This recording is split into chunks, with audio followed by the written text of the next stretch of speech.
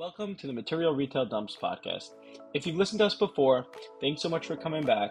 If it's your first time listening, welcome. Material Retail Dumps is a short form podcast with brief but valuable content for independent retailers.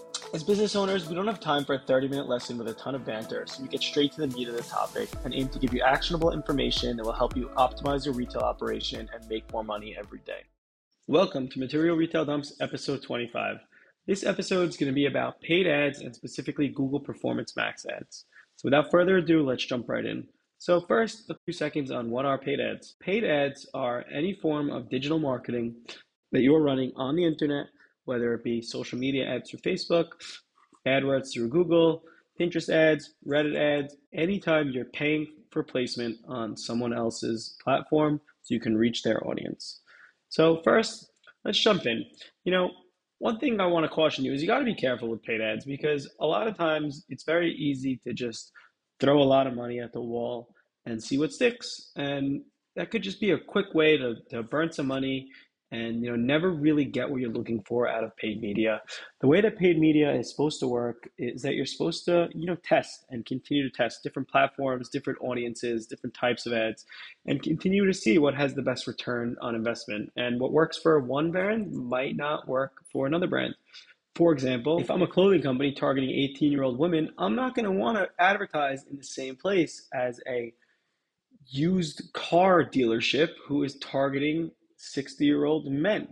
Now, maybe for the fashion business that is targeting younger users, they're going to want Instagram. They're going to want to go on TikTok and Instagram.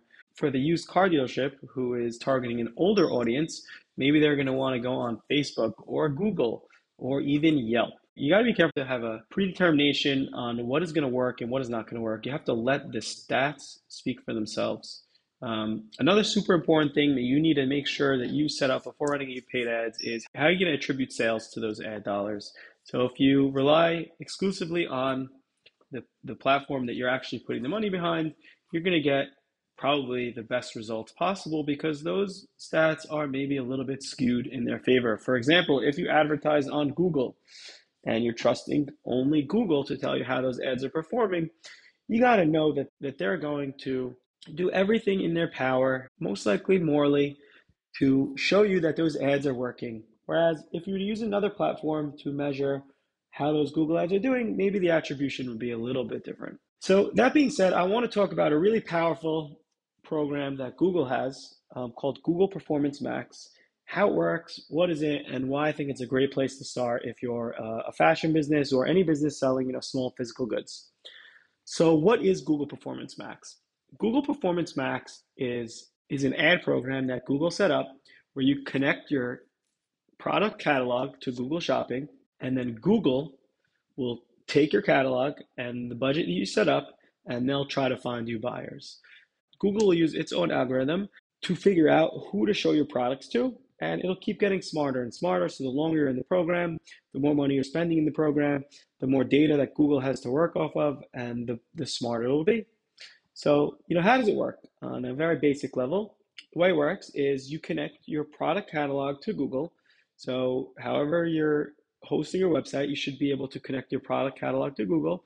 You may need to use like a Google Pixel to verify your site or something like that, but you just go to Google Merchant Center and you connect your catalog. Google will walk you through the whole thing.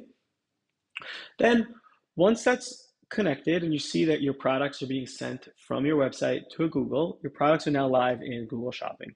Once the products are live in Google Shopping, there's two ways to get people to view those products. Number one, you could just use their free platform that allows your products to get discovered and you'll get clicks, and it's great because it's free.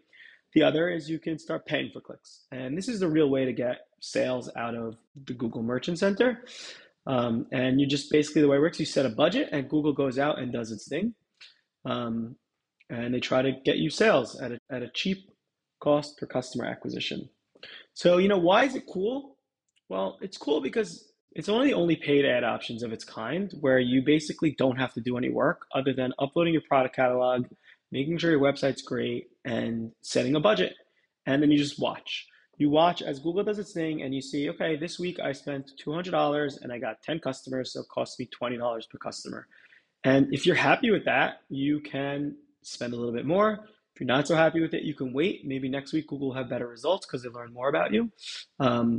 but it's a good way to just see exactly how much is it going to cost me to acquire a customer through Google Shopping.